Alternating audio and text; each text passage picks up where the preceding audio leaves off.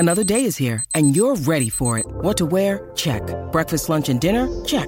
Planning for what's next and how to save for it? That's where Bank of America can help. For your financial to-dos, Bank of America has experts ready to help get you closer to your goals. Get started at one of our local financial centers or 24/7 in our mobile banking app. Find a location near you at bankofamerica.com/talktous. What would you like the power to do? Mobile banking requires downloading the app and is only available for select devices. Message and data rates may apply. Bank of America N.A., member FDIC. And Mount Barker for all your class-leading Kia vehicles and servicing. Breakfast with Mark Bickley and Jared Walsh. Are you ready? Are you ready? Are you ready? Are you ready? Let's go! 9 minutes to 7 on SEN SA Breakfast. We're in Studio Lumo, powered by Lumo Energy SA. This morning we'll continue to keep you up to date with the AFL news. Some more news with Tom Morris at 7:30, thanks to Exerbia, South Australia's premier outdoor retailer. Before we check in with Bharat Sundaresan on the day of the commencement of the ICC Cricket World Cup, Bicks, we've got a text coming in. Yes, just straightening you up a little bit, saying there were no new teams coming in this season. That was last season. Yeah, important to be straightened up with that. What I meant was, I think because the Crows have been established for so long, a lot of these new teams are finding their feet. We saw with Port Adelaide last season, they struggled to get a score on the board, let alone win games. And some of those other teams like Essendon and the Suns, they've got a real challenger they're up against. Suns have been in for a little while, haven't they? They're one of the first teams in. Yeah, but I find there's a massive difference between the haves and the have-nots when it comes to the AFLW. So if you want to send us a text, how do they do it? Yes, 0427 154 166. Bix, the warmer weather means the summer of cricket has commenced, and we are looking forward to the ICC Men's World Cup. And to give us all the hype and info, we are blessed to be joined by Bharat Sundaresan. Good morning to you, Bharat. The Aussies have a game over the weekend that we're looking forward to, but it all kicks off tonight. It certainly does. New Zealand and England will try and find out who the winners were of the 2019 World Cup final. I don't know whether you guys have heard about it or not. No, I just made that up because the debate still rages on, right? Did England actually win the World Cup last time, or were they just gifted the trophy?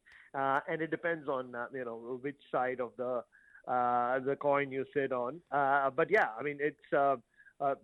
4 years on, a lot of players are returning from that World Cup final at Lord's, but it'll be quite the event, in the biggest cricket stadium in the world, 134,000 people, they say. We'll see how many actually show up. No, it is a sellout, is what we're hearing, and it will be quite a spectacle. I mean, it is a World Cup, it is India, and it is cricket. There's a lot of interest into the makeup of the Australian team, even a couple of days prior, with a South Australian connection in question marks over Travis Head. There were question marks over Marnus Labuschagne. But there's also question marks over the form of the Aussies going into the tournament. How do you see them faring? It's interesting, right? They've been on the road for so long, starting with that South Africa tour and the India ODIs and these two warm-up games, that they've had enough time to get into form, lose form, and then regain form, at least some of them.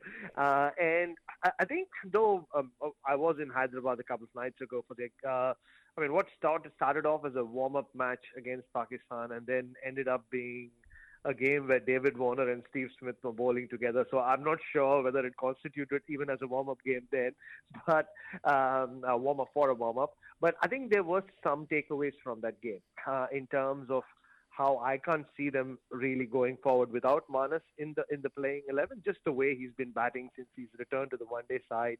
And he did bowl 8 overs of leggies. Some of them he just tossed up, but even if you get 2 overs out of Marnus, I think that's a big benefit if it's needed. But Mitchell Marsh bowling 5 or 6 overs was a very positive sign. He hasn't bowled for a while, and the way I see it, guys, I almost feel like it's really a question mark about which of the two big muscular all-rounders in Marcus Stoinis or Cameron Green gets the nod, because the rest of the team slowly but surely seems to be taking shape. Bharat, give us your opinion. What's Australia's real strength going into this tournament, and what's the area that worries you the most?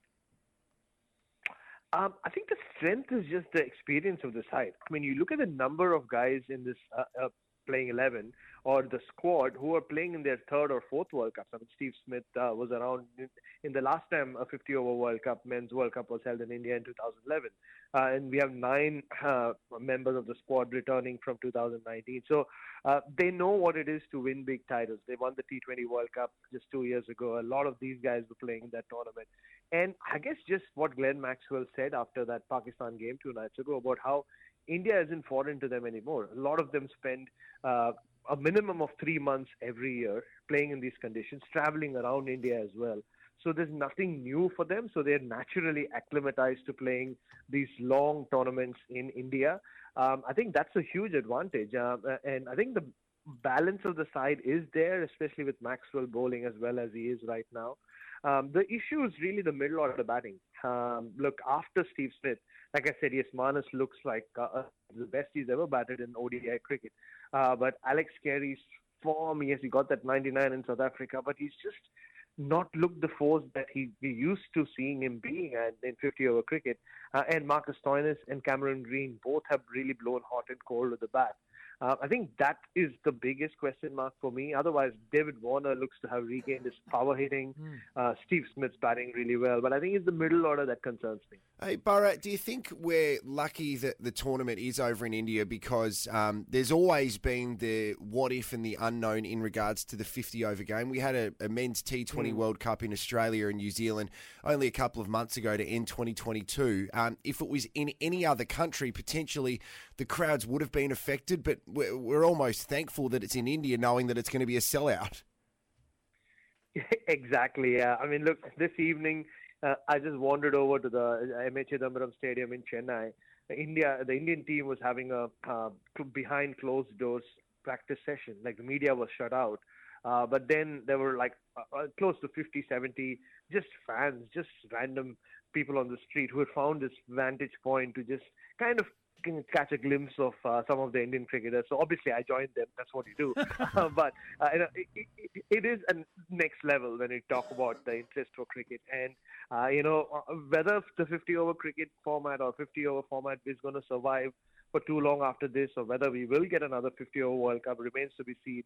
But what we do know is for the next 50-odd days, every game will have big crowds, regardless of whether India is involved or not. Obviously, when India is involved, everything will be 7 times the price of when India isn't involved. But I just had dinner with some friends, non-cricket journalism friends, and they are like, they have tickets for the Pakistan-South Africa game. Some of them have tickets for the Netherlands game. So there will be a lot of people watching this tournament. And you're right. I mean, if this is the swan song of 50-over cricket, what better place than India to be the host of the last ever World Cup, if it does come to that. Okay, quickly, Bharat, who do you think wins the tournament? Who's in great form going into it? Oh, very good question. I mean, India have suddenly become favourites. 2 weeks ago, if you had asked me this question, there were a lot of questions about India and, the makeup of their side. But they've really finished strong in the lead up to this World Cup. And I can't see too many holes in their setup right now. England sort of are the same, but they haven't played together for a while in 50-over cricket. But Australia will go and win the World Cup. There you go. That's the answer everybody wants to listen to. I just don't know. There's something about this Australian team that not too many people are giving them a chance. But they have so many match winners. You would expect them to make the semi-final, but if they get to the semi-final, I just feel there are enough game breakers in their side to do what they did in 2021 and win that T20 World Cup like they did. I think they can repeat it when not many people are giving them a chance to do so. Bharat Sundaresan, thank you so much for your time. We appreciate it and enjoy. Oh, thank you so much, guys. Yeah, and it's very late in the night in India, but late to the night if you were in Australia. In India, we're just warming up. I think it's not even dinner time. It's just 12:30. We appreciate it, mate. Thank you for your time, Bharat Sundaresan. You can listen to him always on SEN. Mate, it's going to be a big tournament, Bicks. And as we said on the phone to him, like the cricket just comes and goes, the World Cups. There's so many of them, but hopefully this injects a bit of life back into the 50-over format. Well, it's one of the few times you really take this seriously because you know that all the nations are there. It means a lot to everyone, and it's one of the things that carries a little bit of weight. So, yes, I think as we get closer to the quarters and the semi-finals and all those types of games, we'll start to get right behind the Aussies. It is SEN SA Breakfast. Good morning.